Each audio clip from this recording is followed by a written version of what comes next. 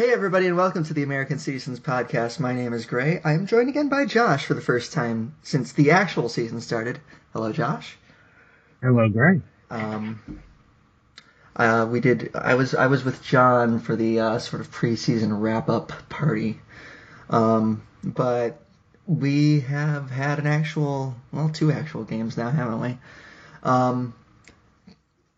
Obviously, the Chelsea win, which already feels like it happened a month ago to me, and last weekend, the 2-0 defeat of the Arsene Wengerless Arsenal.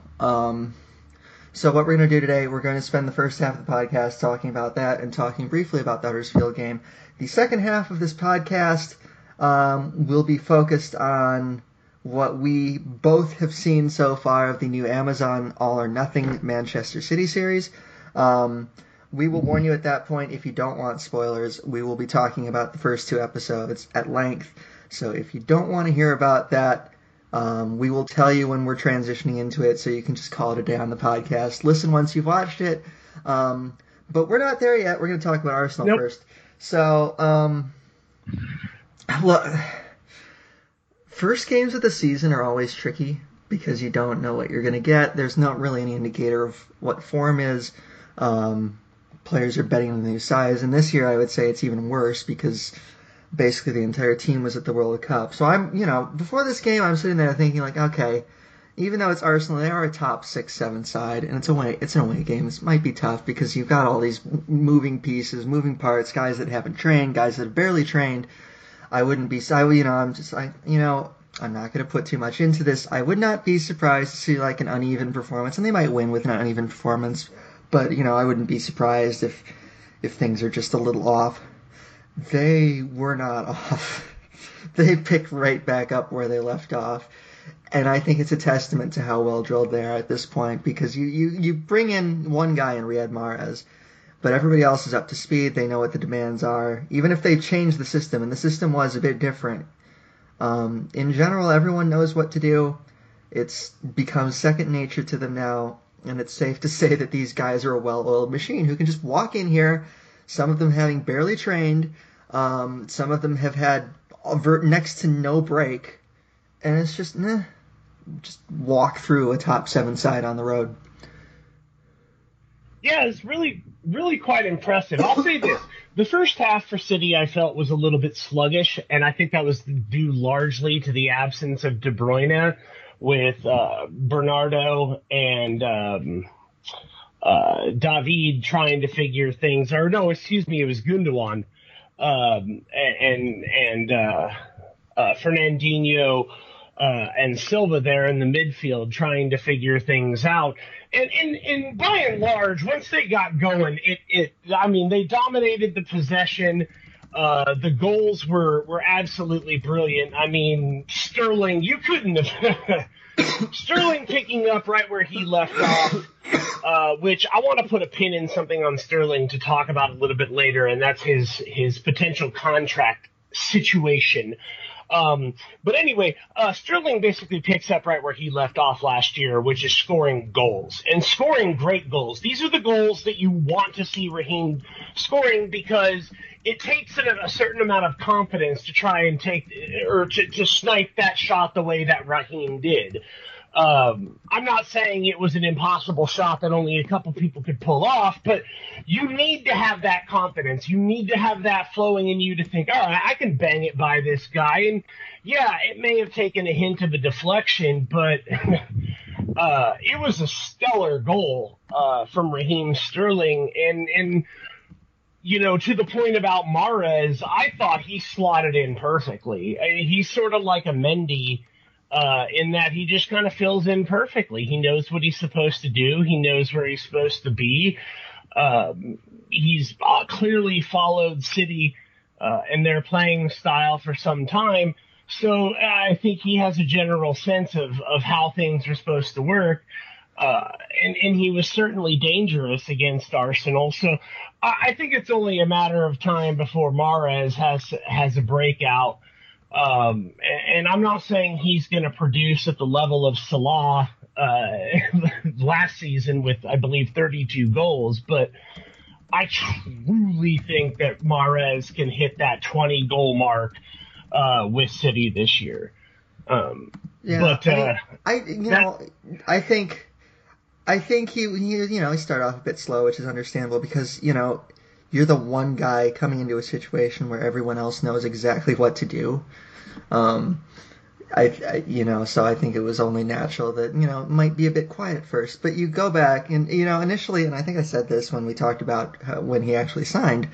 Um, initially I wasn't over the moon when we found out that they were targeting Mahrez. I just thought, good player. But he feels kind of similar to some of the other players they have.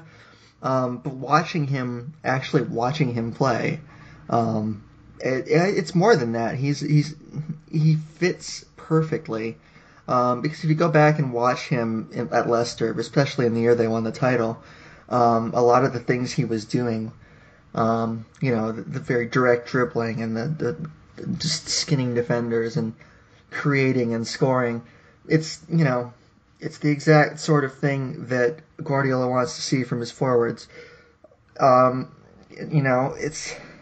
It's a bit like, and they're in slightly different universes, or not universes, but one's I think one tier up in the other. But it's kind of like buying a discount Hazard, in that they do a lot of the same things, in the same ways. And Hazard's a guy that wanted at City since they failed to get him initially. So that's never going to happen now, but I think City went out and they did something like the next best thing. It's like, okay, here's a guy who can do a lot of the same things, has a lot of the same skill set, knows the league very well, not a developmental project. You're buying someone right now, you're going to get the best out of them, they're right in the prime of their career. So I think he's absolutely going to come good. I wouldn't be surprised if he gets off to a slow start, just owing to the fact that he's going to be the one guy playing in a team of 11 who the other 10 have been here for a year, or in Laporte's case, 6 months, but that's still, he's full preseason. He had time last season to get to grips with what was expected. Question for you, yes. Since you brought up Laporte. Were you at all a bit surprised to see Laporte and Stones opening the game against Arsenal in the back line, given that Otamendi just signed a brand new contract and company is totally fit? Were you at all surprised? Somewhat, but I also loved it because I thought that they played great together. And I think, it's not news to say that I think that's the defensive pairing that City are hoping to be able to put out there going forward for the next 10 years. So, I think that it's some sort of, give him a push.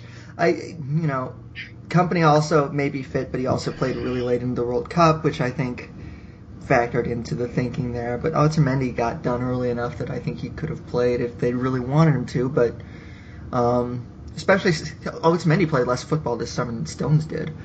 So that I thought that was a pretty big statement on Pep's part, particularly on the Stones factor. Laporte didn't play at the World Cup, so it makes sense that they would, they could throw him in there and not really miss much. He had a full preseason.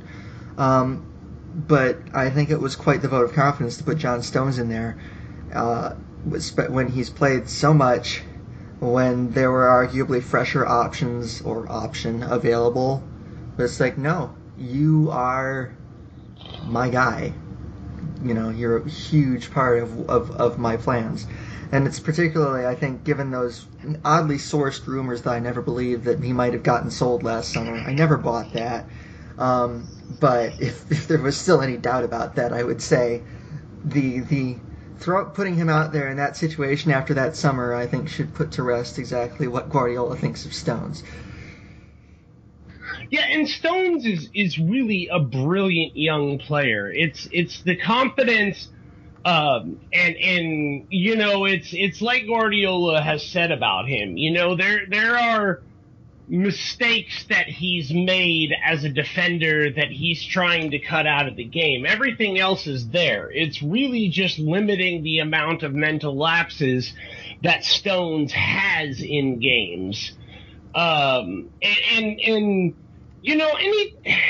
not going to say any time, but a lot of the time when you have a ball-playing central defender, you sort of open yourself up to high pressing and things like what Liverpool did to just, completely embarrass City's center backs, taking them to task last year. So but Stones didn't seem shaken by it. He didn't seem bothered by it. I mean, he had a couple of injury issues last year, so I think that limited him more than anything else. But I think, honestly, it'd be brilliant to have the pairing of Stones and Laporte on one end, and then you have Company and Otamendi on another end, with the ability to sort of mix and match in between. And I truthfully think that City have a center back for all occasions, if you will, an all-weather center back. You look back at those Real Madrid teams that won the Champions League, and they could go out there and they basically had two first 11s. Like, they could rotate out the entire side and put in their backups, and it's like, oh yeah, those guys could also, finish top two in La Liga. It's one of those. I think that's one of those positions where City have gotten to that point, because you can throw any of those two out there, and you have a lot of confidence that they're going to be able to get the job done. So, I mean, you look at that at Arsenal. You put the two youngest center backs out there against the completely new system at Arsenal, one that they hadn't faced before, and dealt with it. And, there was a chance here and a chance there, but they dealt with it. Yeah. Pretty much the best chance I saw was from Bellerin. I think if Bellerin takes a different angle instead of basically hitting it right at Ederson, that game could have easily been 1-1. At a certain point, possibly for much of the game. Who knows if that leads to Bernardo. What's funny, man, is we were talking. You and I had mentioned I want to see Bernardo. Like, I think the dude is flying. I think he's had an excellent preseason, and sure enough, what happens? Bernardo with just and God, we haven't even talked about Mendy. We had 2 assists from Mendy, and he didn't even have a good game. No, he didn't. He gave the ball away a bunch. He could not. He was really struggling with moving in, inverting as a fullback. Like you said, there was sloppy passing, and at the same time, he provides 2 assists. This is in no way, shape, or form me harping on Mendy, because I think it's simply a matter of not really having played with City for a while because of the injury. He didn't really play much this summer. I think he only got on 1 time, maybe 2. But yeah, he doesn't have a lot of minutes under his belt since the injury, so it stands to reason that he's going to make some mistakes. He's going to be rusty, and that's fine. That's fine. Better to get it out now during this stretch of games than to have it hanging over your head as the Liverpools and the Uniteds and so on and so forth start popping up on the schedule. But I'd love to have a bad game and still crank out 2 assists. Absolutely. That system was interesting because it was mostly Mendy tucking inside, and then you had Sterling playing on the left and Mahrez on the right, both as sort of inverted wingers. It was unique, but it also was the thing that led to Sterling scoring the first goal from the left-hand side, and obviously, at least in terms of the attack, it worked out for Benjamin Mendy very well. I think there were some guys who were a bit off the pace. Fernandinho will have better games this season. The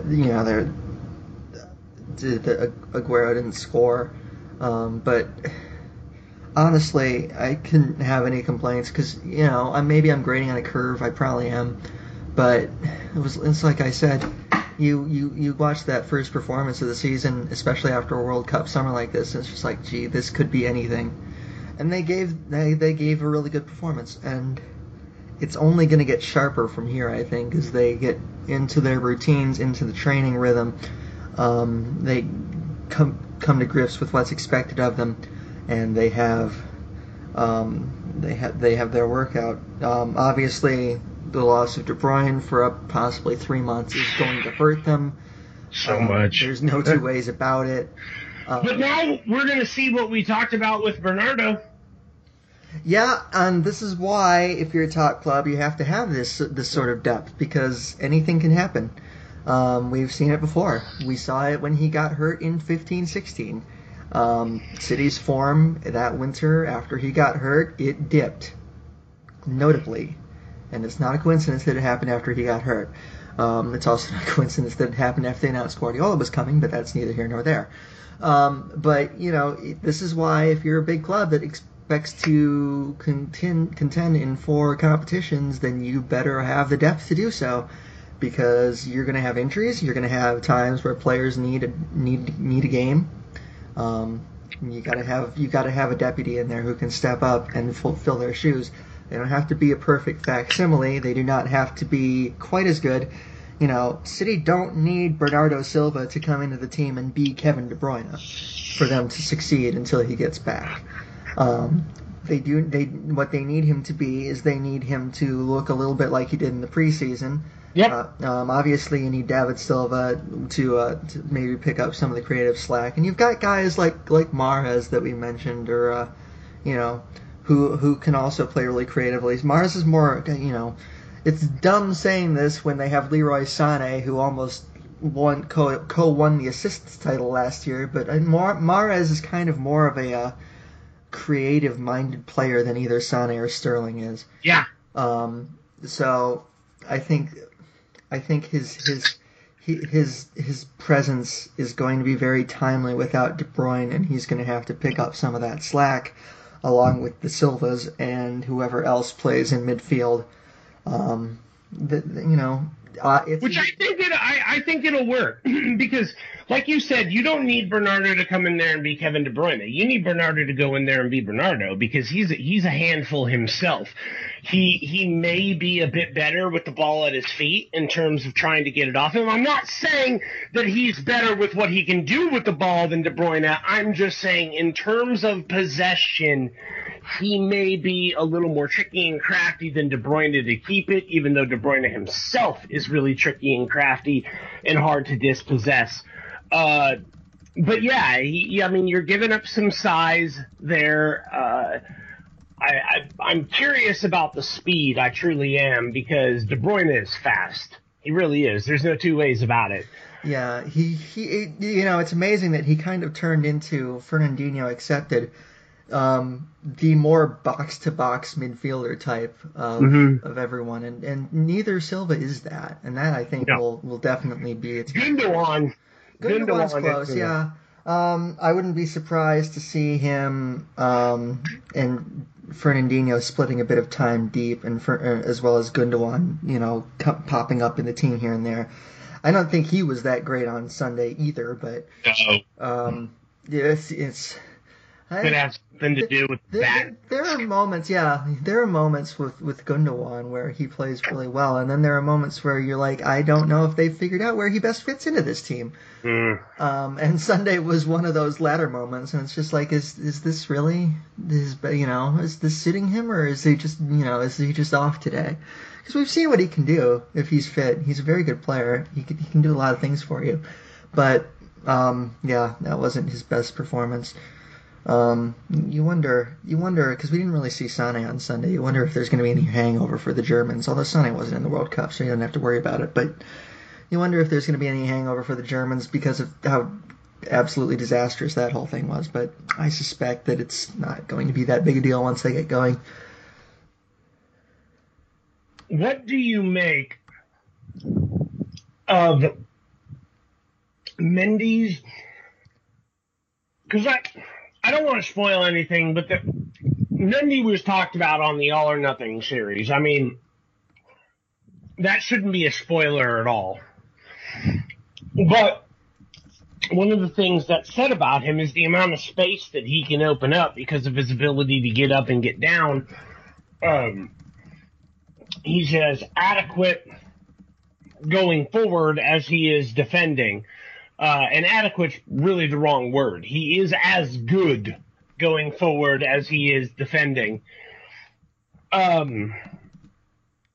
What do you make of the way the offense or the team looks with him on the field, as opposed to them not having him? Do you think that having Mendy back may actually help City weather this storm because of his ability to just terrify defensive back lines? Oh, it helps, no doubt. It's a different dynamic because last year they didn't really have that because he missed almost the entire season. And Delph did such a great job deputizing, but he was not asked to do the exact same things that they'll be asking of Mendy because they know that it's just not what he does. So, that you had him kind of doing both roles. He's bombing forward, but he's also cutting inside and sort of doing the Delph bonus midfielder thing. And it's like there's a level of versatility, there's a level of skill, there's a level of everything here that's a step above what was there last year. And it's why they so highly prioritized him in the transfer market when they signed him. What I would say is that you have more.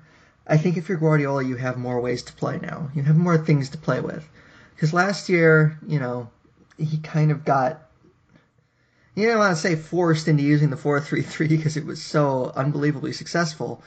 But if you ask him, I honestly think it was done out of necessity more than a desire because of the injuries and the personnel. And, once Mendy went down, we did not see Jesus and Aguero play together very often, which it has been intimated was more or less directly correlated with Mendy getting hurt because he was going to be relied upon to offer that width on the left side. But once he went down, they couldn't ask Delph to do the exact same thing. They kind of went with the two traditional wingers more so that they could still have that, and it cost either Aguero or Jesus their spot in the team.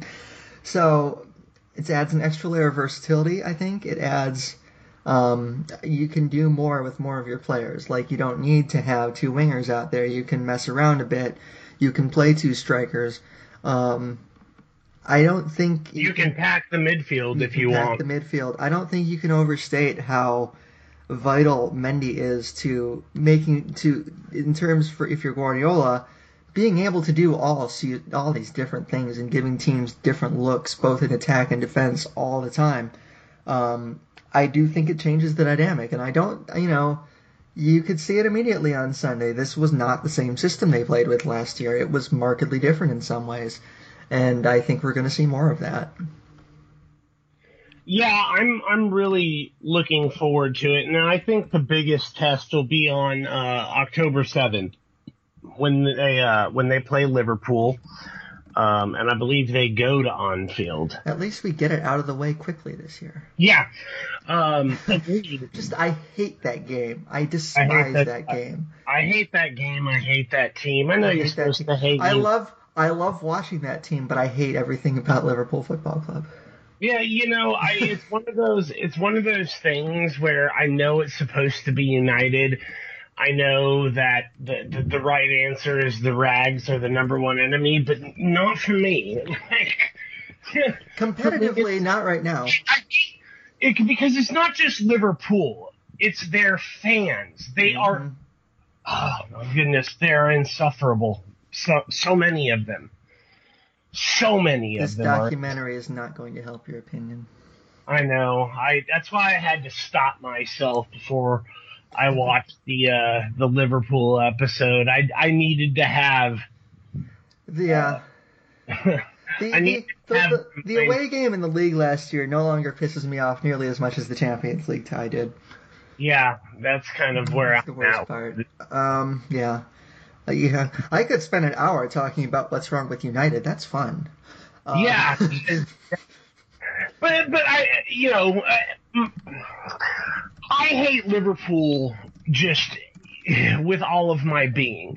So I'm really hoping that the addition of Mendy will make that game Because let's be real, City just don't have good luck against Liverpool for whatever reason. I mean, Klopp tactically is the one guy who constantly sets up his team in a way that perfectly counters what City do.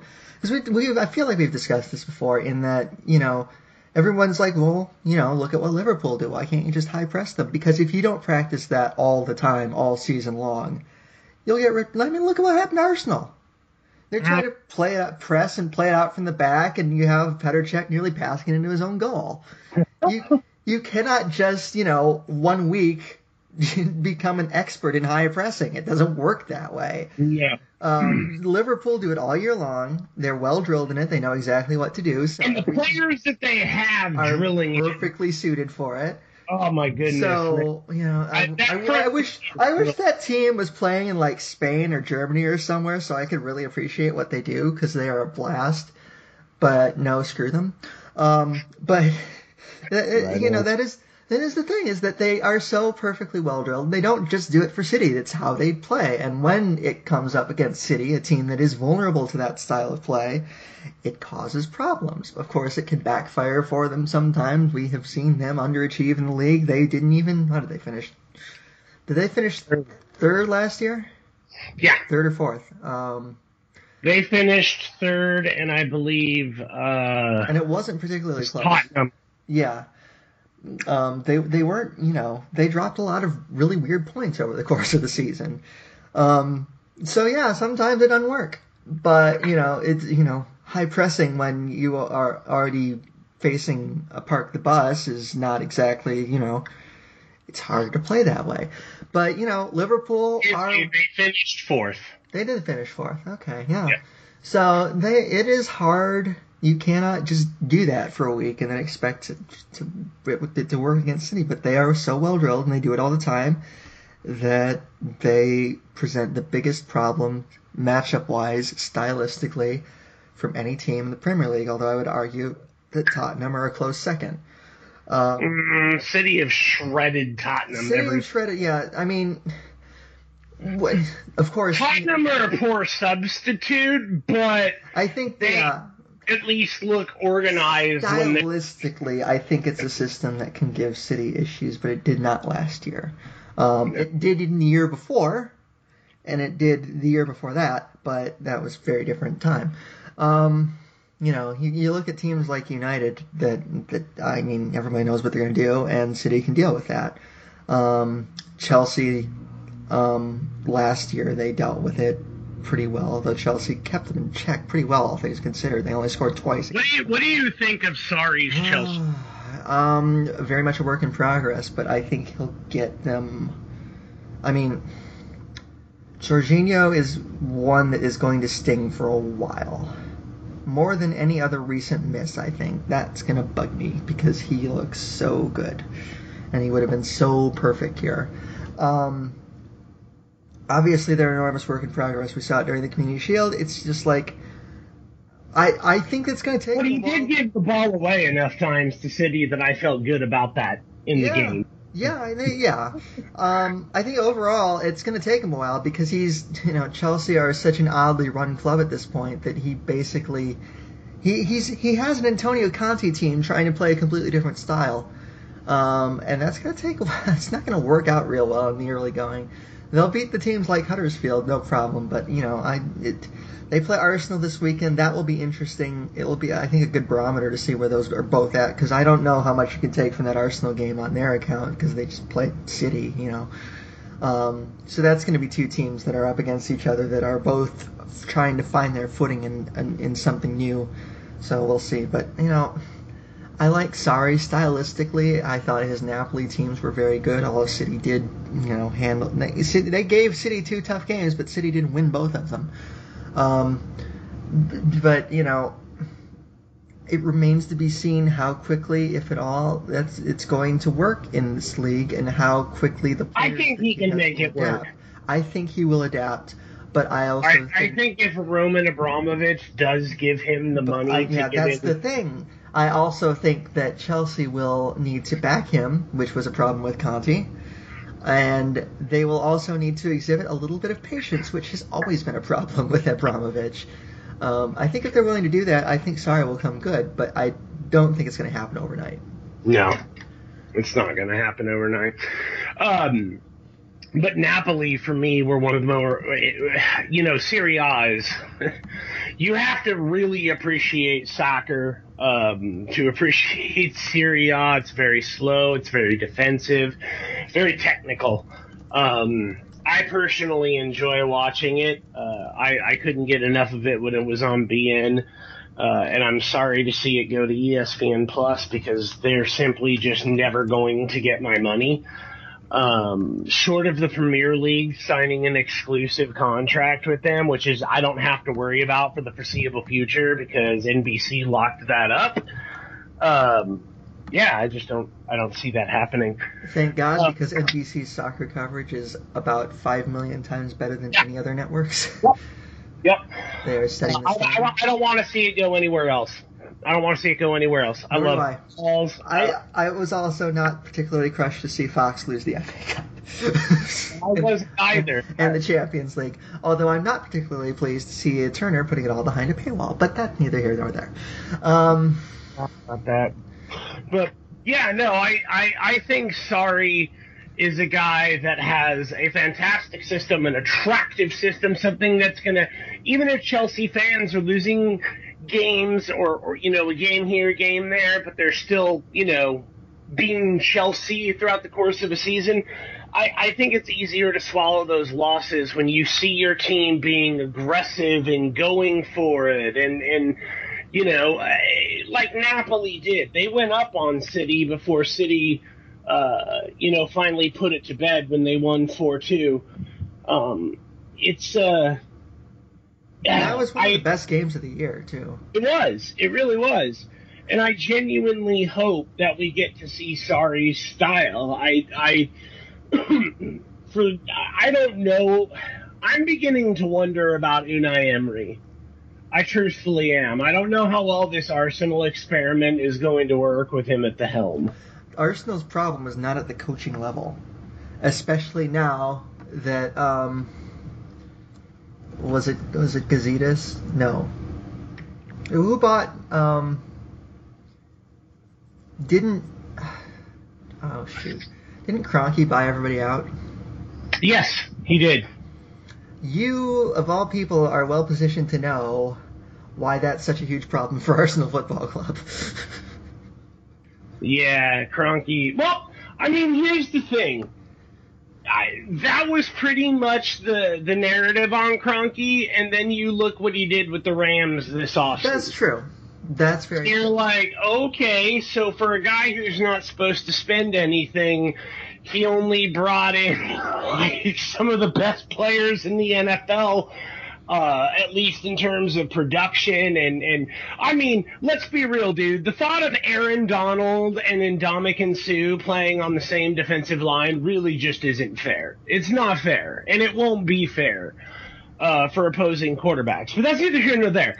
The point is, Kroenke was not a spendy type of guy. He didn't spend a lot. He would invest as you would expect. He wasn't super cheap, but he just wasn't a guy that flashed a lot of cash. But now I think he's settling into this idea of having an empire, having a successful empire with Arsenal on one side of the pond and the Rams on the other.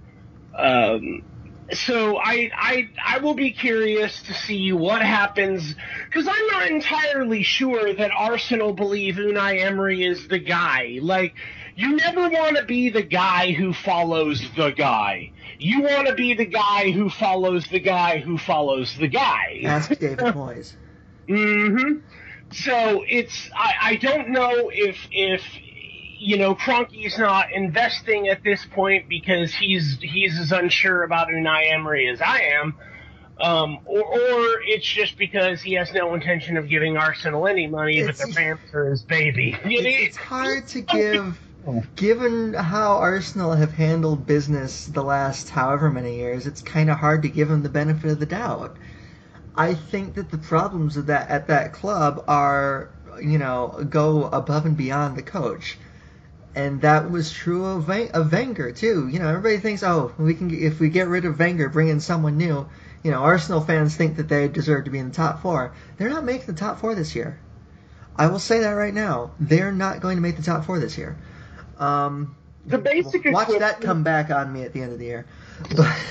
The basic equivalent of what Arsenal are doing is managing this steady prospect of 2 and 3 star recruits.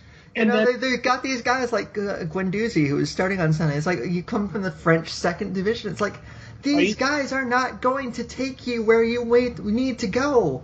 Aubameyang, outstanding signing. Lacazette seemed like an outstanding signing, and now he's basically useless.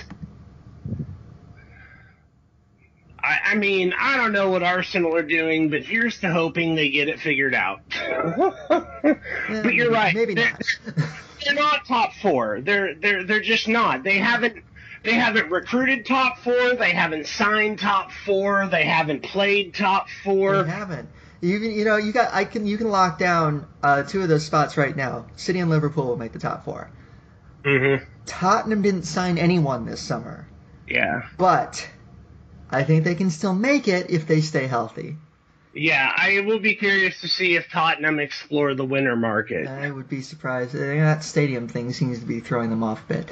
And then beyond that, it's Man United, Chelsea, probably maybe Arsenal if they can make a run at it, but I think it's going to come down to the other two. And we'll see how deeply Mourinho third season syndrome gets right now, especially with him not having won a title. Of any kind.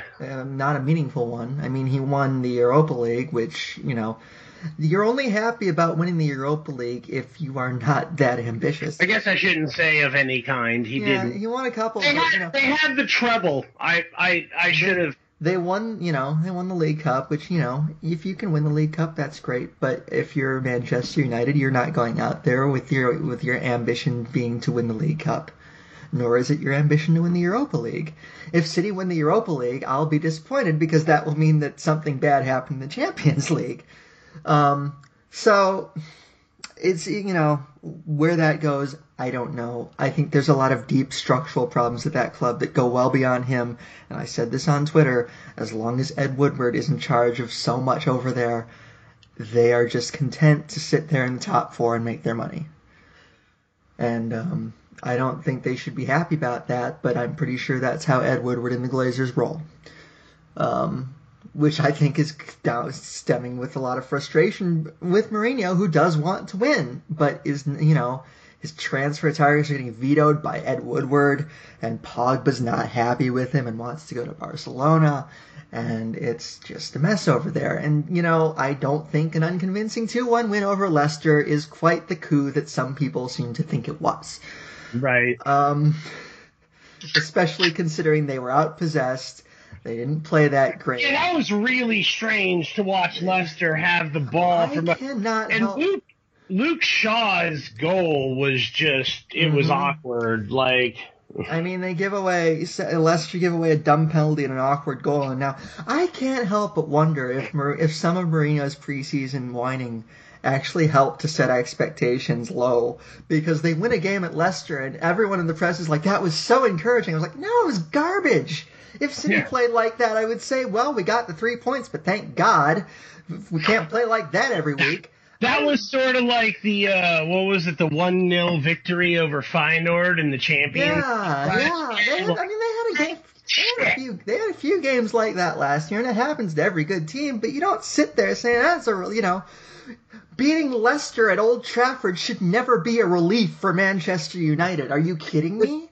It should be commonplace. They should be expecting that every time they play Leicester at Old Trafford. And I just sit there and I'm watching these pundits like, okay, that's going to give them a really good feeling. And it's like, I wonder if Mourinho's whining has gotten so deep in there that he legitimately convinced everyone that they were going to lose 5-0 at home, because they didn't, and now everyone's treating it like some sort of coup. And it's like, what the hell is wrong with you people? Are you really buying into all this? I don't know. Yeah, it's dumb. It's weird. It's a convoluted mess, to be sure. I mean, thank the gods that glory to Bast, as it were, that Guardiola and City and the board and everybody, they're just on the same page, man. They are on the same page.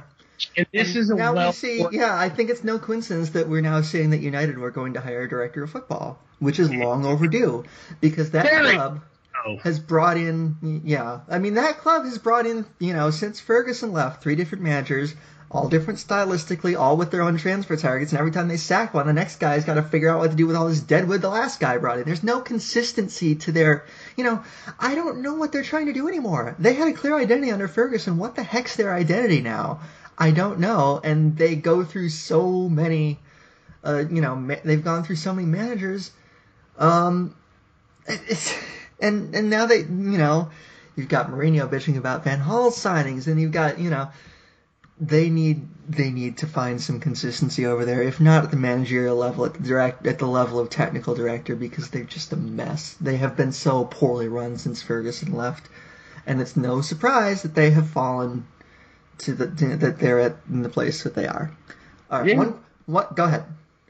Oh no, I was just agreeing. I got you said it all, man. That was perfectly put. I have one question before we move on. Sure. Does Mourinho last the season at United?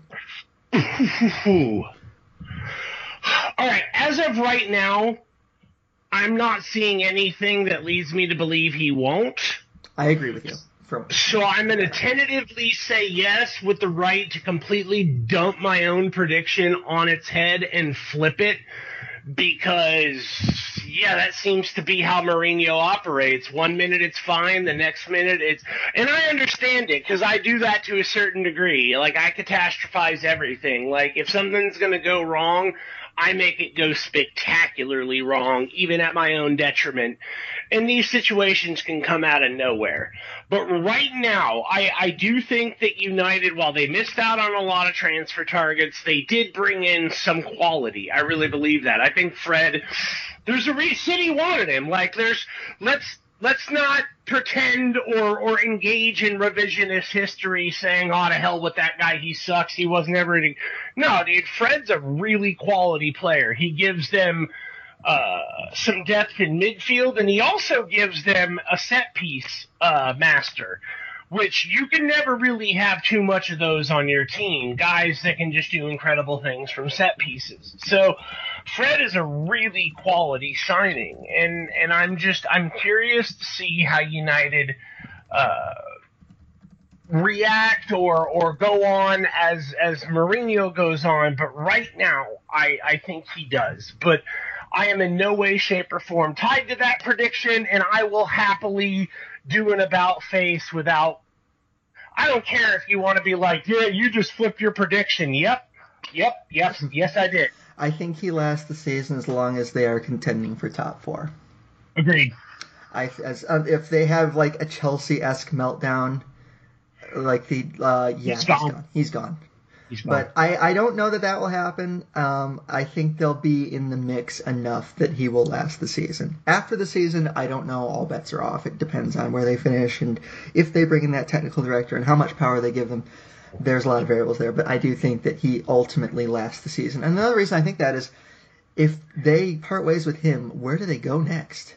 Well, not just that, but for Mourinho, if you fail this out and you show again that you can't handle it in your third season, now you've got a very visible trend, and it's going to put people off to hiring you. They're going to be like, why? Mm-hmm. Like, you may give me something in season 1, season 2 is headaches. He's burned so many bridges now. Yep. And where does he go? What big club does he coach? He's not Bayern Munich, no chance. Nope. Italy. Juventus, maybe. I don't think that seems. Juventus don't change coaches that often. No, but I could see Max Allegri doing. Yeah. It's mostly if their coach leaves. Pretty much. Yeah, I know he wasn't particularly popular when he was in Italy either. Spain, Barcelona will never touch him. Real Madrid will never touch him again. In England, he's already, he's not going to go back to Chelsea. City obviously is never going to hire him. I can't imagine him going to Arsenal. And Tottenham, Daniel Levy would never pay what it takes to bring in Jose Mourinho, who will still probably be asking for money as if he is the Jose Mourinho. So, yeah, I don't know where he would go if this flunks out.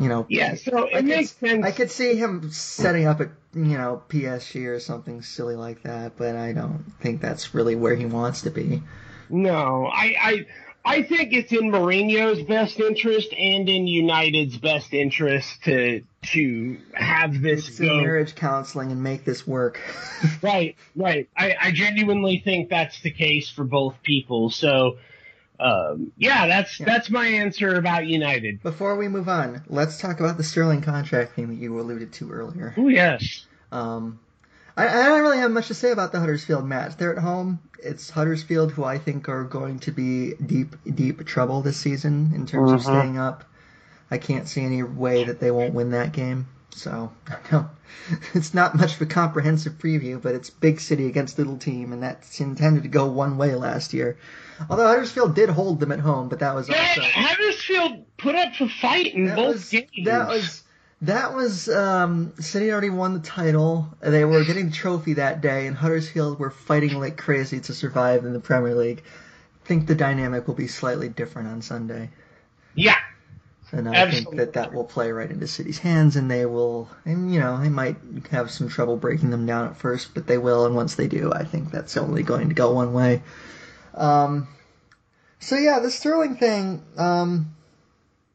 he's been, we've seen in the news that they're at a bit of a stalemate over his new contract, and that he wants to be paid on par with the big boys, the big fish in the pond.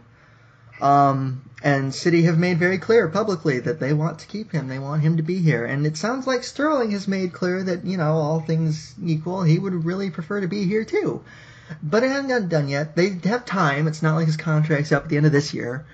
It's the end of next year, I believe. Yeah. So he's still got this season and next season before that expires. So they've got time to work this out. Where are you at with this? Since you mentioned it, so I'm curious to get your thoughts on. Well, it all seems positive in terms of what you hear. That's my inclination too. It's like when the club wants someone to stay, the player wants to stay. Usually these things do end up getting worked out in the end.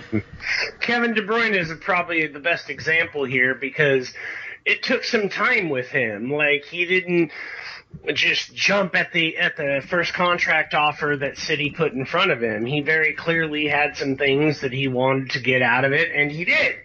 To his satisfaction and to City's satisfaction, as they locked up the creative engine of their midfield for basically his entire career, his prime. So I think that in a similar way, Sterling and City may be far apart right now, but that's just, I think, City's negotiating tactic is always going to be like, how low can we go before he finally says, And it's not that they're trying to lowball him by any stretch of the imagination. I don't think that's what's happening. I think they're putting numbers in his ballpark. I just don't think that they're, putting it 450 feet over the fence to get him to sign. They're likely offering him somewhere in the neighborhood of what he's asking. He's just going to try and get it to go up, and City are going to try and keep it as close to their initial offer as they possibly can. But in terms of the press, the player, the club, hell, they even mention it on All or Nothing. Like, they're very clearly trying to send a signal to Sterling that they want him here. They want him here for the foreseeable future, and they see great things with him. So I am hopeful, but anytime you have a player that, what shall we say, could possibly be available, because 2 years is about that time. Yeah, that's when people start sniffing around. Mm-hmm. And I don't know what Raheem's ambitions are. I don't know what Raheem had in mind for his own career. He's had some goals. So I don't know what he's thinking, and that makes me a bit nervous. Not because I doubt him, it's just that anytime a situation is solely in the player's hands, it's a little nerve-wracking, and hopefully it gets done. But if Raheem Sterling moves on, I do think that there are suitable replacements out there available. Guys like Leon Bailey, so on and so forth, who are young, but creative, speedy. Throw 150 million at Barcelona and sign Dembele. Yep. Yep, dude. I know they could throw 300 at him. You signed Ousmane Dembele to replace Sterling, and that would be the one guy where I'd be like, "This is an upgrade." You see that goal he scored in the Super Cup against Sevilla? Yeah. Yeah. And it's like, come on. This dude. Yeah, I that is one guy that if it came to the opportunity, him and Mbappe, I would just shut up and take my money. Yeah, I agree with you. I'm not nervous yet. I'm a little bit, not annoyed. That's the wrong word, but just sort of anxious. Yeah, that's a better word. Because you want to get these things done, but it's negotiation, isn't it? And it's kind of, sometimes these things do play out publicly in a certain way, and I do think there's a bit of theater going on with both sides that are trying to draw some lines in the sand so they get what they want here. It's normal. I don't really take it as a bad sign. No. If he goes to the BBC again and throws, the club. Yeah, if he has another interview on the BBC, then I think we have a problem, but we're not there yet. No. Yeah, I have faith in Sterling. I think the club has shown him enough of what he wants to see. He wants to be wanted. Yeah. I think the club has done a good job of that. As where does he go that he's going to have a better situation? You know what I mean? Right. He's at a club that he's going to play regularly while challenging for all four competitions. You can't really say that anywhere you go. Short of a really bad game against, or a really bad series against Roma. Actually, it was just a bad game. Ernesto Valverde could have done something really impressive. Oh, sure. There's a handful of clubs in the world that you can that it is, but how many It's frustrating for me. His options are limited if he leaves City in terms of getting that. Right. Is it not stunning to you now that we're seeing these global lists of the best football clubs in the world and City's at number 1 or number 2? Yes, it is. It's weird. Barcelona behind City, and you're like, it's just. I'm trying to embrace it because I don't want to spoil it, because there's a thing that Pep says in the documentary that I won't spoil, but I'm trying to embrace it for, I'm letting Pep coach me from beyond. I like that idea. I'll take that same approach. Yeah. So, listen to what he says, and I think that you might also know, because we talked a bit before we got on here, but I think you might also know what he's referring to that made me think, gee, maybe I have been, not underselling City, but maybe I should be demanding, everything of them. There's a point that made me think that. It's interesting. I will not spoil it, but, I'm going to answer the question that we got first before we go into the documentary, so that just in case this person doesn't want to hear about the documentary but wants to hear the answer to their question, I do want to get to that right now, so that we can talk about the documentary freely, and everyone who doesn't want to hear it yet can just go on with their day. This is from Ian O'Neill, our old pal Ian O'Neill. Fernandinho was perhaps the best player against Arsenal. It is clear that a replacement for him must be made for the near future. Whom should City purchase, and should it happen this winter? I think they should go get Jorginho from Chelsea. Yeah, I wish I knew the answer. I'm not really. The problem with the the Fernandinho role, so to speak, is that it is such a unique role, and there are so few players in the world that can fill it. We heard so much about Weigl, but he didn't have the best season in Germany, and apparently from what I've read, Pep is no longer convinced that, when he was targeting Weigl initially, he didn't really have that first-hand experience of the physicality of the Premier League, and now that he has, he's not sure that Weigl would cut it. So, I don't think it needs to happen in Windsor. I think they can get, if it can happen in Windsor, sure, but I don't think they're dead. Can we take a minute to bring up the dunk on Regis Stability when he talks about when we can move Stones to defensive midfielder? Like, I was the first to mention it, and now Pep's doing. I must have some influence. We mentioned it on this podcast last season. I think we actually mentioned it on this podcast 2 seasons ago. Right? And this dude is, oh my goodness. And I love the guy's response. Like, Arteta, like, what are we going to, or Pep, what are we going to do? We need a defensive midfielder. Arteta, did you see Regis Stability's tweet the other day? We should move Stones. Like, it's just, what the hell? Did you see Petr Cech obliterate him too? No, I did not. Please tell me what happened. Okay, hold on. I gotta find this. So Petr Cech gets on, because of that kick that he nearly put into his own goal that we referred to earlier.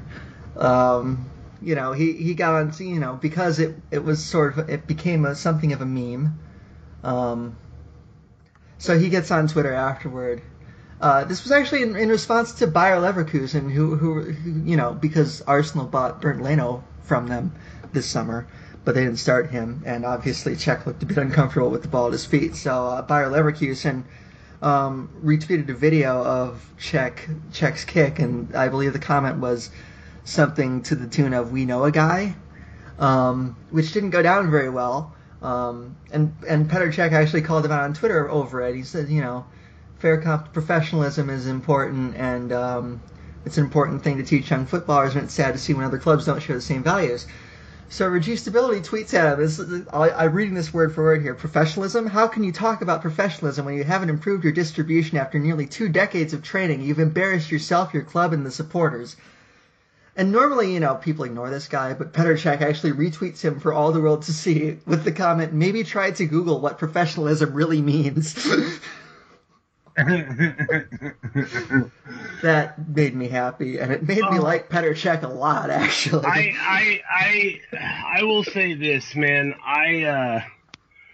I once thought Regis Stability had some value. This is before I really realized what. Sometimes you gotta follow a dude just to find out how much of a tool he is. He's one of those guys who's able to sound smart and authoritative, and he's got his UEFA B license in his bio to make him seem even more authoritative. So he makes him look credentialed. Then you follow him for a while, and you see that his takes are garbage. I remember unfollowing him when he was like, it's strange for me to see all these grown footballers cry. I've never cried as an adult. It's clearly a sign of poor control of your emotions. I was like, I'm done with you. Get off my timeline. I remember seeing that tweet, and I think I that was the one that I think did me into, I still remember, I know he doesn't listen to the podcast, but Timothy Burke, Papa Frog. Right, yeah. Dude, I still remember the tweet that made me unfollow him, where he was talking about his wife, but he's like, so pen meets paper and I have agreed to enter an arrangement whereby we pledge each other's lives to one another, but there will be no official ceremony or any, and I'm just like, seriously, dude? Seriously? Why can't you just get on here and say, I proposed, my girlfriend said yes, we're going to have an unconventional marriage? I was done, dude. I'm out. That's my cutoff line. Mm-hmm. So, yeah, bad tweets. Anyway, what was Homeboy's question? We were asking, the eventual long-term replacement defensive midfielders for Fernandinho. Who should it be, and should it happen this winter? I was kind of surprised that they just sort of, immediately just swore off Kovacic when he was clearly available. I was hoping that the Modric to Inter stuff had legs, so that City could swoop in at the last second. And it's not a long-term replacement, but this is really just a personal dream that would be fulfilled by seeing Luka Modric play for Manchester City. So just bear with me here. My friend Alex, who runs the sports director for 560 WQAM in Miami. Either that or he's just all on the radio all the time. I don't remember which, but he's got some juice, as they say. He is an Inter fan, and he's been using the hashtag Free Modric like all summer. Because he's like convinced that Modric wanted to come to Inter, but Real were just like, no, we're not going to let you go. And I'm like, oh, I don't know, man. They sold Cristiano Ronaldo. Why wouldn't they sell Modric? I can't help but think that was the classic Spanish tradition of, hi, I want a new contract now. Mm-hmm. And by the way, here's this interested club over here that I could sign a new contract for if you're not willing to give it to me. But yeah, that's what I think. I don't know. I think Kovacic could do a job. I confess that I genuinely don't know who.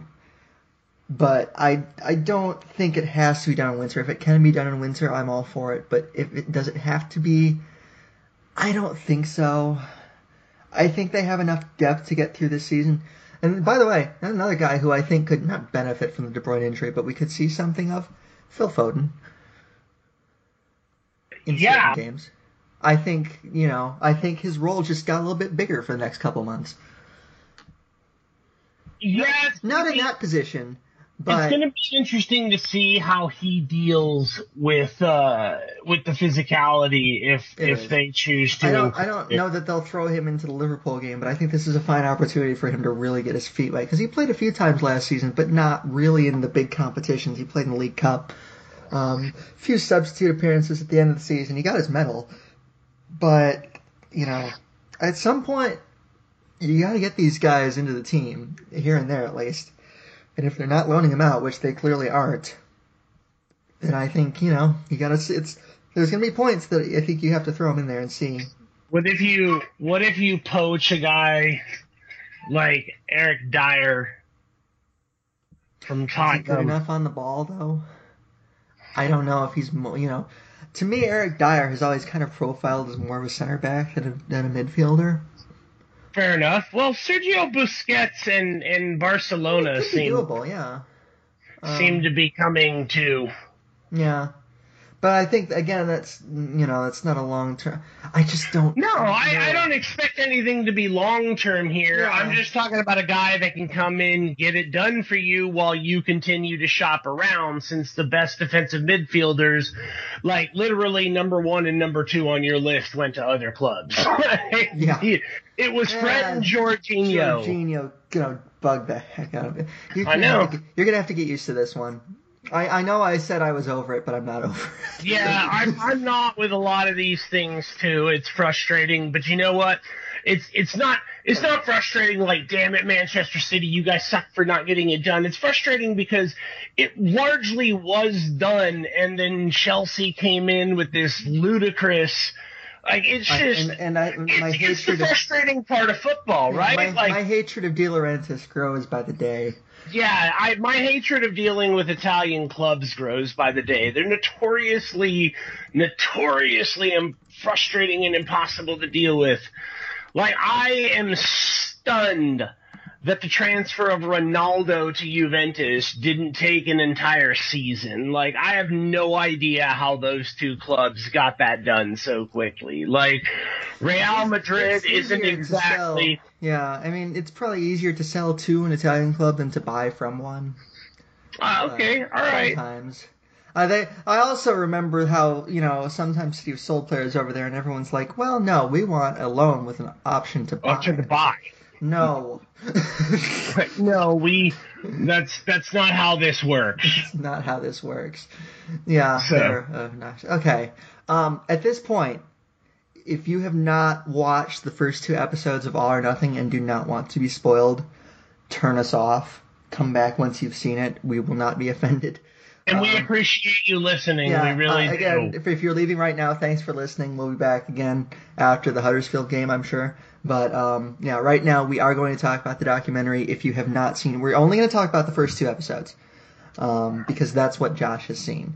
So if you have not seen those 2 episodes or both of them and do not want to be spoiled, thanks for listening. We appreciate it. You can come back and listen to it once you've seen them, but we do not want to be the people who spoil it for you. If you have seen those 2 episodes, stay with us. We're going to talk about them.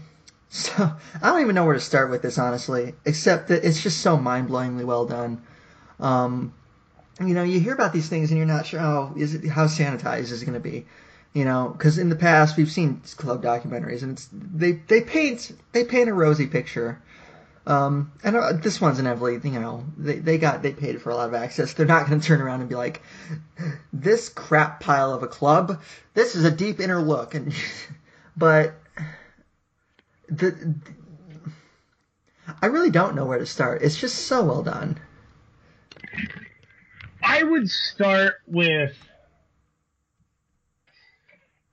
the way that it's structured is great to me because there's a mixture of archived footage, obviously through NBC or Fox because they own the Champions League footage and NBC owns the Premier League footage, and then you've got the Manchester City calls on Manchester City Radio for all home stuff and these player cam experiences. Like Kyle Walker is walking around filming people and Kevin tips off his salary by saying, so this is why you make $200,000 a week. Like, just little crap like that is just so damn insightful, and it's inclusive too. They include members of the staff, like the kit guy.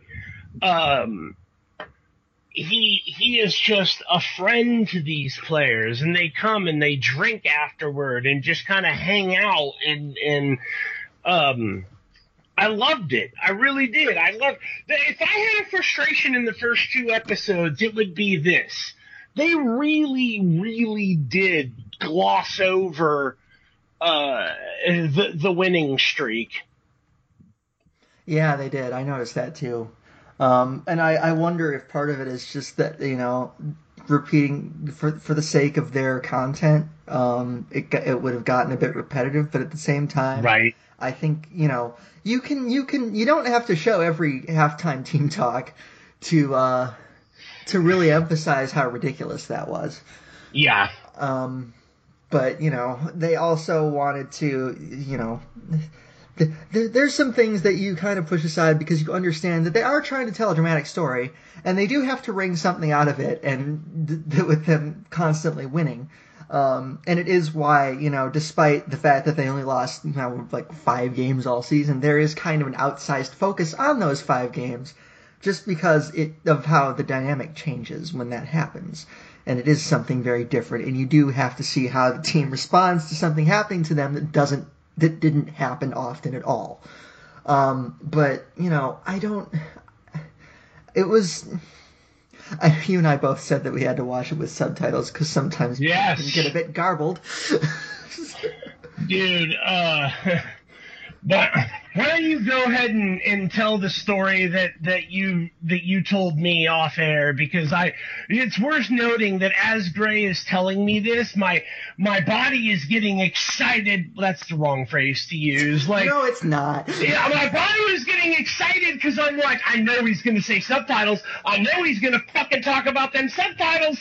And then you came with the subtitles. See, I got way too excited and dropped an F-bomb. Excuse me. That's okay. It's not. We're trying to make it suitable for work. But we're very excited about this stuff. Yeah. And I knew you were going to go there. So why don't you go ahead and tell the story? So for context, my girlfriend and I watched. Actually, it came on. I talked to him on the phone yesterday to set up this recording.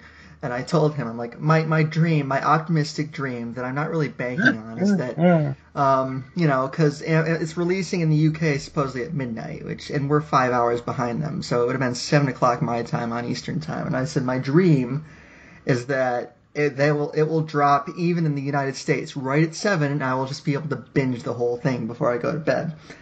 And, we both said, yeah, it's probably not going to happen. And it happened. And I texted him immediately. I'm like, our dream came true. So I sit down and I start watching it. And the series starts with Pep Guardiola giving the halftime team talk against Arsenal in the League Cup final at Wembley. And so me and my girlfriend start watching it, and we get about 30 seconds in. There's this bit where he sort of starts walking back and forth, and you go here, and and I'm like, okay, what I'm going to do right now is I'm going to rewind it to the beginning, and I'm going to turn subtitles on this time, and we're going to watch this with subtitles. Like, let me put it this way. You could understand Benjamin Mendy more when he was excited speaking in English than you could Pep Guardiola. And I think Benjamin Mendy has a much thicker accent. Yeah, and it doesn't surprise me because when Pep gets excited, Pep gets excited. Oh, man. Does he ever? And sometimes I think that he doesn't even know what he's saying. Yeah. No, it's... I love seeing him interact. I think one of my favorite parts was in the game against Chelsea. It shows him talking specifically to De Bruyne. I believe, was it the Chelsea game? I think this was the Leicester match. Yeah, I think you're right. At halftime, he talked to I know what you're talked to him and told him where he could find space, and he says, I know you're going to score here. And sure enough, Kevin goes out, finds that space outside the box, and just cranks a belter for a goal. And then you have the set piece deal where he talks about, all right, guys, look, man, United leave it open here and here, and this is how we're going to take advantage of it. And then both goals came off of set pieces. It's it's stunning to see this man's mind work, and it work. Like, to borrow a phrase from Todd Gurley, who's talking about Sean McVay, the youngest head coach in NFL history for the Rams. He was talking about him, and Gurley says, man, there are times when he sends in a play and you're like, are you serious? Like, you want us to run this? And then we do, and it works. Like, the guy knows what he's doing. He knows what he's saying. He can see things that others can't. And it's just, I think that just very much applies to Pep. He just sees things. He's just trained to see things. And being a former midfield guy, I think that type of vision, along with the responsibility of being in charge of a large amount of space, I think it's only paid dividends. If I don't. Pep is just he's truly gifted. He's truly gifted. Whether you hate City, love City, don't care about City, to watch this guy work as a coach is thoroughly impressive. And I could just sit there and listen to the guy, attack game after game, talking about, all right, you're going to do this and this. I'm curious how we saw just two things that turned into goals that Pep saw. I wonder how many more of those there were, where he's like, look, go do this and you're going to crank one in. We don't even see. And, without spoiling, there are other moments in the rest of the series where, him or his staff points out something and it turns out to be quite prescient. So, and I think that the series does a really fantastic job of emphasizing the importance of his staff. Because you talk about the United game and the set pieces that were so heavily emphasized, and they give credit to Dominic Torrent, who's now actually the head coach at NYCFC, but was Pep's number 2, had been since he was at Barca B. He said Dominic Torrent was the one who noticed that Man United was doing that. Yep, that was that, and they point that out very clearly, and they point out, both in the episodes that we're talking about here, and there's various examples over the course of the series, how important his staff is, and the dynamic and the closeness of the backroom staff, and how vital they are to making everything happen. You see you see these guys very heavily involved. And you see, Torrance in charge of the set pieces, and he's giving them these hints, and lo and behold, they go and score twice from set pieces, and it's not a coincidence. They they put so much emphasis on these things. They look for every little advantage they can find, and they hammer away at it, and they often exploit it. And you see, it was the difference in the Derby that they won last year. So, they do a really good job emphasizing. And it's in line with what you alluded to, is that there's clearly a closeness among the backroom staff, and not just the coaches. The kit man, Brandon Ashton that you mentioned, going into the cryogenic chamber because oh my goodness, man, dude. I saw him go in there, and then the guy's like, "Yeah, this is minus 130 degrees," and I'm like, "Nope. I'm out." Like, would you do that? No, I wouldn't do that. I'm just. I would never. I'll hard pass. Hard. Yeah, it's going to be a hard no from me too. But you know what, man? That's the kind of loyalty. You know what? I will say this: I can see myself doing it. Because I'm the type of guy who could develop a bond with a guy like Vinny like that if I had been there for a long time and just developed that bond, and Vinny comes up one day and he's like, "You're going in with me." Like, I can see myself like forcing him to buy me the finest steak dinner I've ever had in my entire life as a reward for going into that thing. But short of having a very great friendship with some of these players, there's no way in hell you could convince me to get into one of those machines. Oh yeah, but there also seems to be a degree of like these guys will do almost anything to loosen them up, and that's important. And the series emphasizes very, very early on, even with Mendy hurt, how vitally important he was to the atmosphere. Like the text that Guardiola said. That was beautiful, man. My players, they weren't celebrating enough when they had reason to celebrate. And Mendy texted me, he's like, "Don't you worry about the team, boss. I'll take care of it." And he did. Because, I noticed, there was something I noticed all last year. Is like every time they scored a goal, the subs bench is on the pitch celebrating. They're all going crazy.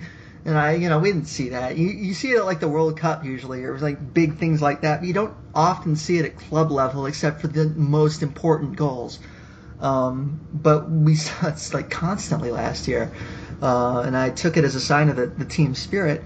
It was also good to see that for the team, the Chelsea away result last year was every bit as vitally important as those of us on the outside thought it was. Yeah. In that it made the team believe they could win, and that it's a kind of a recurring theme in the series, is that you do everything right, but it's vital to have that belief. Because when you believe that you're the best team and you believe that you should be winning every game, then these things follow you. And that mentality is hard to get. But he mentioned after the Chelsea game, it's like, now we believe we can win. We can win the league. It's interesting to see, there's that stereotype of like the managers and the press are like, "Oh, we're not going to, it's November, we're not going to talk about the Premier League." But Guardiola constantly emphasizes these things in private. The things that you wouldn't really think if you're a manager. You're like, no, you want to treat every match the same. Don't get too ahead of yourself. Yeah, no, he doesn't give a damn. He said, after the United game, he says, "You are the only ones now." I think it's after. I hope I'm not spoiling anything. But he says you're the only ones now who can lose. Yeah, the only city can lose the Premier title. Yeah, and he says that in December after the Derby. Mm-hmm. And it's like, normally the stereotype is coaches are going to avoid that. No, all along he's saying, look, you're going to win the league, guys. Even in December, you're the only way we can lose the league is if you lose it. No one can actually fight back and take it from us. And he wasn't wrong, but it's still that sort of thing you would expect, because you see him in the press, and obviously he's totally different in front of the press. He's like, no, we keep going, there are many... He was so nonchalant about the records. He's like, oh, the records are for you guys. Yeah. And then it cut to him in the locker room, and this is him verbatim, so I apologize for another F-bomb. You see him come in, he's like, I want all the fucking records, and you put okay, so Pep is who we thought he was. Yeah. These little insights are confirmation to what we think we know about these players, these coaches, and the relationships that they have, and storytelling like that is just so good. It's phenomenal. This has made me interested in watching the All Blacks version when I'm done. Yeah, I mean, it made me it makes you, the inner workings of a football club are fascinating to me, and they always have been, but even more so after seeing some of them in action now. And again, not to spoil it, but you do see, even real in-depth, at board levels, the inner workings of the football club over the course of the series. And that to me was honest admissions from those board members about expectations and results. Mm-hmm. And when the January, again, I'm not going to say anything that will give anything away from you, but they're incredibly candid about the January transfer window on camera, and what could have happened there, and what nearly happened, what tried to happen, everything that they were looking at. If for a documentary like this to work, everyone involved in it has to be sort of, willing to buy in. You can't just, go on camera and give platitudes. You have to be honest, because these people are watching your every move. And if you're not being honest, they're going to see right through it. Because you're being recorded. All these team talks, all these training sessions, everything that's going on behind the scenes. People will be able to spot a fake from a mile away. So for a documentary like this to be as good as it can be, the subjects all need to buy in. And that happened here. They did a very good job ignoring the camera. Then when they were placed in front of the camera, they're very candid about everything. And there's probably comes from a level of comfort from having these guys around all year. But they do buy in, and it makes for a great viewing. Because if they're not buying in, then this isn't very good. I want to ask one thing here. And maybe it's the American in me, but if you were to get something like this, you usually get a lot of boilerplate responses from coaches. Yeah. And I was floored to see, even up to Caldoun, saying look, no, that was crap. That shouldn't have happened. Plain and simple. Shouldn't have happened. That's not why we brought him here. That's not what we were hoping to achieve. And you're like, all right. Yeah. It was very interesting. We all know it's true, but it's just, you expect them to give you a line instead of be like, no, that shit's true. Yeah, and we've talked about coach speak on this show before. We both know how to define it. We both know when someone's just saying something to give an answer and be done with it. And they don't really do that here. And that was another part that I really liked is Caldoun saying, last season was really hard on him. And he was not happy a lot of the time. And he did, you see all these admissions while it's happening. He brought up how much of a challenge it was for him mentally and physically. And I thought that was just, it's good, man. You hear that Pep struggle, that it humanizes him. The man is a human. Yeah, exactly. It really humanizes. They do a great job humanizing every single player. And I know that even in the first 2 episodes, they kind of lead into these little individual profiles of each player. And I'll tell you right now, they do that for every player over the course of the series in all 8 episodes over the course of the series. And it really humanizes them. And it really, I saw a lot of people thinking, I love hey, babes. Call me babes. Yeah. And it's people are like, look, it's not that I saw them as just creatures or whatever, but it's so much easier to look at them as people now.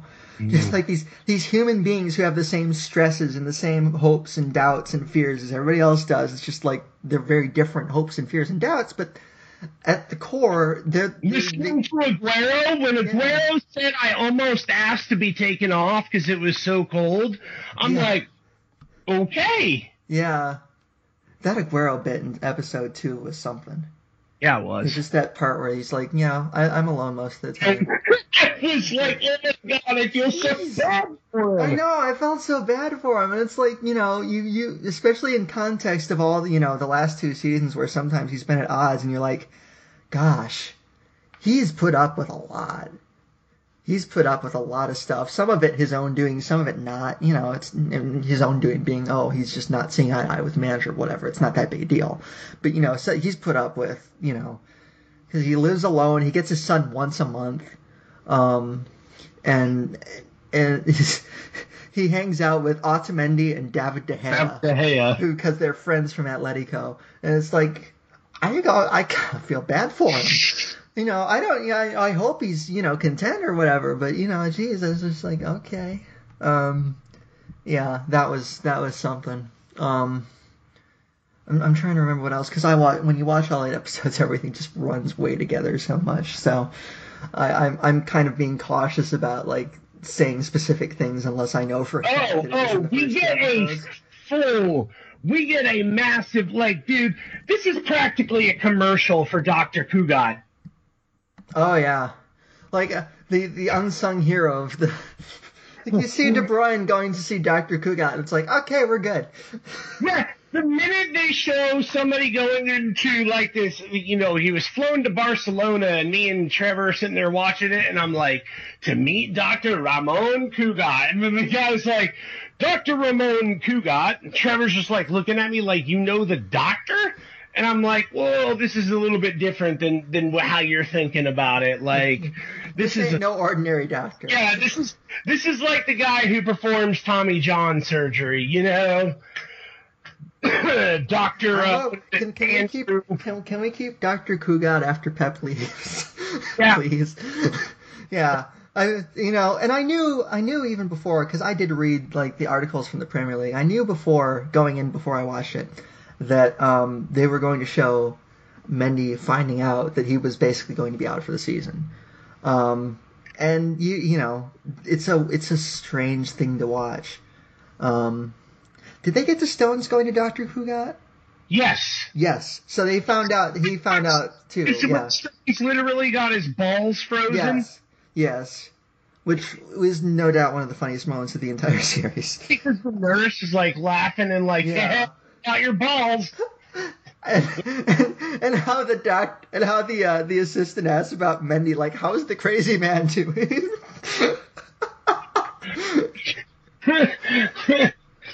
Exactly. He's like, one day Mendy came in and we come in here, we're like, where's Mendy? And he's walking around with the nurses like, hi, I'm Benjamin Mendy. Nice to meet you. How can I help you today? I was just like, yeah, I can see Mendy doing that. Mm-hmm. Yeah, I loved that stuff, I'm scared of needles, so I was like, tell me when it's over. But at the same time, it was like, this is so cool to watch. Because, it's just like, it's such an intensely personal moment for these guys. And it's like, imagine being told that you're not going to be able to contribute from... Mendy's face really was hard. Because it was hard to watch. He's so upbeat the time. He's so enthusiastic, so upbeat. He's in a new club. He's so excited to get going, and it's like game 3 or 4. Just like he was last week. Like, he's already piling on assists and making it difficult for people to, because he's so physical. And he just gets told that news, and it's like a Mack truck hitting a wall. Like a concrete bunker, and just the look on his face is so deflating. At least it was for me, because I'm like, how happy this guy is. Mm-hmm. We see it. And you think of it from their perspective, it's like immediately in front of them, the amount of work that is going to be put in front of them just to get back to where they were. And where he was, before he got hurt. The amount of physical therapy, the amount of, everything that you have to do to come back from injury like that. It's not just, you don't just, sit in bed for a few months and then eventually you're better. You got to do so much work to get yourself fit and able to play at that level again, because they are playing at an exceptionally high level that most human beings aren't physically capable of. So, and in that moment, you wonder what goes through his mind. Everything that sinks in, it's like, oh, the effort, the work this is going to take, the fact that I won't be able to contribute for so long. It's such a moment, and the look on his face, it is hard to watch. But I'm glad it was in there, because it gives. It's a guy who puts forward such an incredible, I'm not saying it's an act at all. Mendy is who he is. Everything you've seen from Benjamin Mendy is very much Benjamin Mendy. He's not putting on a show for cameras or anything like that. It's just who he is. But you see that taken away from him for a moment. You see this other side of him, where he, probably one of the worst moments of his professional career, to be blunt, to find out that's happened and that he's going to miss that much time. And it really puts into perspective like what his personality is really like, because it's hard to come back from that, mentally as well as physically. You have to be in the right mindset, and you have to find a way to stay upbeat. And I guess if anyone's prepared to do that, it's him. But you see that expression on his face, and it really puts into context just how kind of amazing it was for him to be what he was. Not, I don't want to call him a mascot. He's not a mascot, but he was such an important part even when he wasn't playing, because that demeanor that he so naturally has, it's just, what an incredible guy, It's just like, that's the guy that you want to hang out with. That's the guy you're like, dude, make sure if you're coming to the party that you bring your friend Ben Mendy. That guy is a riot, I was, like you said, I was so deflated for him, but then you see his spirit and the way that he's going to come back, and the way that he talks to Guardiola. It's such an incredible example for his teammates too. Yes, yeah. And the best part is it wasn't just that he set the example, it was that people noticed it. Yeah, absolutely. That's what kind of a team this is now. It's not just about personal accolades, even though Guardiola wants all of that. He wants it all for him. He wants it all for the players. He wants them to experience this stuff. Guardiola is probably the most selfishly unselfish coach in the entire world. Maybe short of Greg Popovich. But there's a team that I would love to have a fly on the wall documentary about. Oh yeah, I'd love to watch Popovich work for a season. Yeah, I truthfully would. Him or Steve Kerr, to be honest, both of those guys. Really I wonder how much money the Warriors have been offered to make a documentary like that. Yeah. All you can take out of it is that would definitely be a good way to put up a profile for your team. But yeah, it's invasive for sure. It is, but that's another thing I thought about. Is like, think of the people who are this is going to be such an incredible advert for the club. And anyone watching this is like, gee, that seems like a really, I think people are sitting here worried about, like, oh, they're going to give away too many secrets. Guardiola's had 2 books written about him by Paramount that have already given levels of access even beyond, frankly, what was shown in this documentary. You can't just, like, watch Guardiola work and then just like, oh, that's easy to emulate. There's so much more going on there than tactics. Everyone knows what he's going to try to do to you. It's not a secret. There's video. These guys are watching video every match. Right. It's like going up against a Chip Kelly team. Like, it's your bad if you don't know what's coming. Yeah. I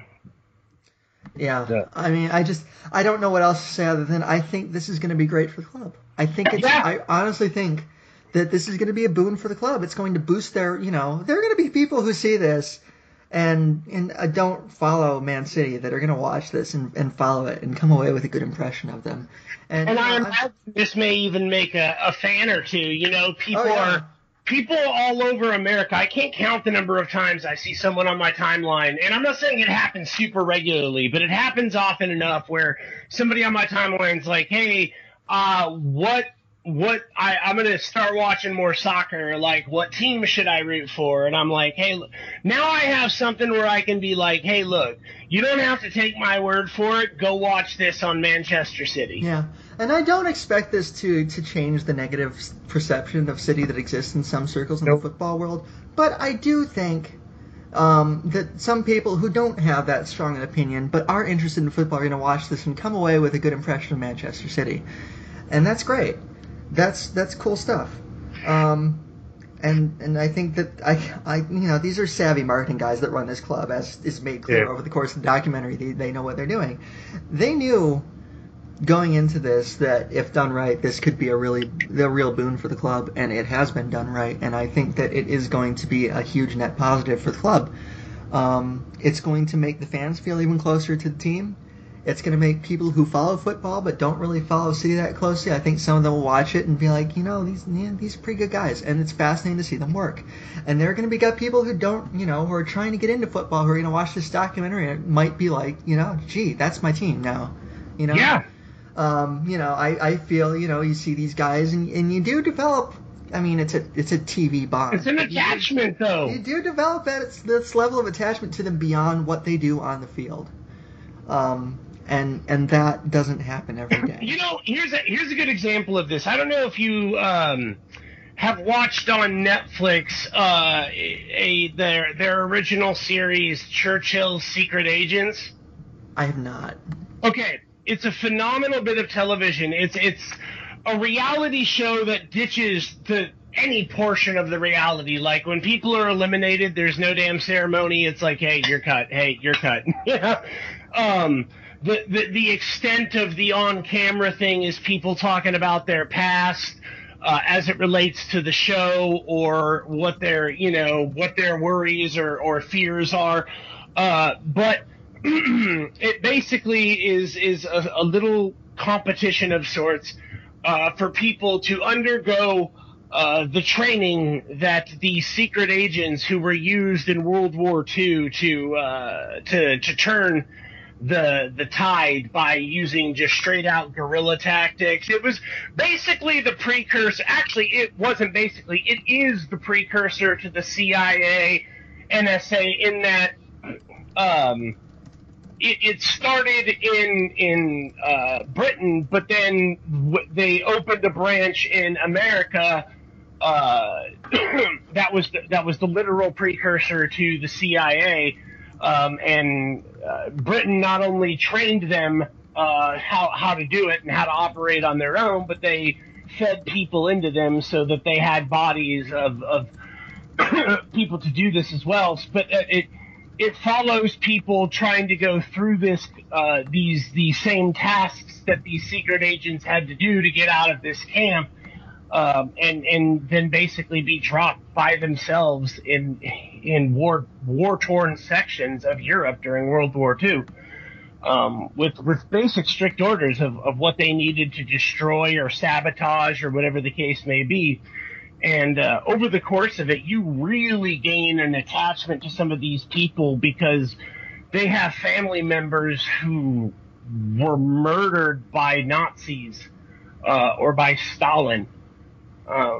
For being part of the resistance and helping people flee or helping Jews flee. And it's super hard not to develop an attachment to these people who are not only trying to go through it to understand what their ancestors went through, but are also bearing their soul out there for the world to see on these immensely private things. Like, at the end of the show, one of the people who succeeds reads a letter from her great aunt or grandma or whatever that she sent on the literal day of her execution, and she read it aloud, and it just, it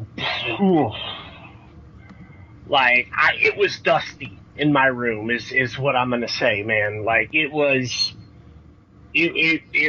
powerful, and I think that not trying to, piggyback off the Holocaust onto Manchester City, but the emotion that I feel watching these players and these coaches and these kit men It's very similar, man. I want to see them succeed. Some of these people, like I had no idea Otamendi's voice would be as low as it was. Yeah. A lot of those guys, they don't really speak publicly because their English isn't good or whatever reason. They're not comfortable with it. But you get a look at some of these guys who are less outgoing than some of their teammates. Yeah. It's terribly funny. Aguero's not known for being, particularly open. I mean, he'll talk, but he doesn't really dig deep, and his English isn't good. He's one of those guys who speaks in, I guess, broken Spanglish. Well, not even broken Spanglish, but he kind of speaks in platitudes, Yeah. Just kind of says what he thinks people, or not he thinks people want to hear, but he just sort of says, the right answer and then moves on. He's not really one of those guys who's going to give you a juicy press quote unless he really has something to say. So, getting into his head a little bit, especially with what he's meant to the club, that was a good part for me. I don't know what else to add other than I cannot recommend this. If you're a Manchester City fan and you're not, if you're not, honestly, if you just like football, I genuinely think that you will enjoy. You know what I'm going to do? I am going to get these. I'm going to get my buddy to burn these on, or not to burn them, but to digitize them and send them to me, so that I have a digital copy of each episode. Yeah, I hope they do something that will allow me to do that as well. Game catch, yeah, I'm sure that something will pop up somewhere. But it's gonna pop up. It's gonna pop up because I'm gonna have my buddy do it, and I'll But speaking in the interest of legal things, not that I'm saying anything illegal. I can't share it. This is for personal use. This is for personal use. Speaking in the interest of someone who's using completely legal means to watch everything in his life, I would love it if there was a DVD release. I also would very much like a Blu-ray release of this. What am I talking about? DVDs High from 2008. Yeah. I was like, you go ahead and watch that DVD. I'm going to get the Blu-ray. Coming to you live from 2010. No, seriously, I am actually going to look in and see if Amazon has released this via Blu-ray, because I very much... or have any plans to. That would be cool. Yeah, I mean, I'm not getting rid of Prime anytime soon. I use it me either. way too often to 86 it. So... yeah, I can't recommend the show enough. If you haven't seen it, get at Gray and I. Like, if maybe we can loan you our Amazon for the day or something. If people want, I believe, is our point. Yeah, absolutely. And I believe that you can sign up for a free trial for a month, and they will not charge you until that month is up. So that's another option if anyone wants to watch it but does not have Prime. That's the best way to go. If you're still struggling after that, get after Gray and I. And we'll give you a verbal recap of each episode. Yeah. I'm going to have to watch it again because, like I said, I watched all 8 episodes in one sitting and it just all blends. It's why I don't normally binge watch things because I feel like I lose half of them when I'm watching it, and it's just like, oh, what did I watch? So, yeah, I'm inevitably going to have to watch all 8 of them again, which I'm totally fine with. I totally understand. Anyway... I'm excited to finish it as soon as I get... Our next podcast is going to be us geeking about the last 6 episodes, so just be ready for that now. Mm-hmm. In addition to some recap from the Yeah, so the Huddersfield game was great. Let's talk about the rest of this. That's how it's going to be. So, wrapping this up, thanks for listening. We hope you enjoyed it. This has turned out to be a really long one by our standards, but we had a lot that we wanted to get to. So thanks for listening. I'm not going to split this up into 2. You can just enjoy it all in one. So we'll be back after the Huddersfield game for a recap of that. We will talk to you about how that went, and we will, of course, recap the rest of All or Nothing. and talk about what we witnessed there. I've already told him 2 things to watch for that really stuck out to me over the last few episodes. So we'll definitely be talking about those things. So for Josh, I'm Gray. Thanks for listening. You can find us on iTunes at you just search American Citizens. You can find us on Twitter at America Citizens. We are sponsored as ever by Blog Talk Radio. Thanks for listening. Enjoy the weekend's game, everybody. Actually, we are going to be moving to Spreaker, which are we? Yes. Blog Talk is, I think they merged. This is news to me. I'm glad you told me. Yeah. I'm sorry. I meant to tell you this. I told Scott, and I knew I had this nagging feeling I was forgetting to tell somebody something. Yes, I received an email from Amy letting me know that once it was all said and done, she'd be putting us on Spreaker. So I'm very, very excited about that. Scott seems very excited about it as well when I talked to him. And given your reaction, I am guessing you are very much looking forward to that as well, or have heard good things about Spreaker. Fine by me. So, yeah, man. I can't wait to geek out on the next 6 episodes. Next time, there will be a recap of Huddersfield. We'll try and get some questions from you guys. We are taking questions again. Yeah, we got the one in today. We will answer your stuff on the air. I know we haven't done that in ages, so some of you might have wanted us to actually follow through on that before you submit your questions. We got it. We are paying attention now, and we will be taking your questions about all things City going forward. So be sure to keep up on that. We will be sure to ask after the Huddersfield game before we record next. So for Josh, I'm Gray. Thanks for listening. Have a good one, everybody. We'll talk to you again soon.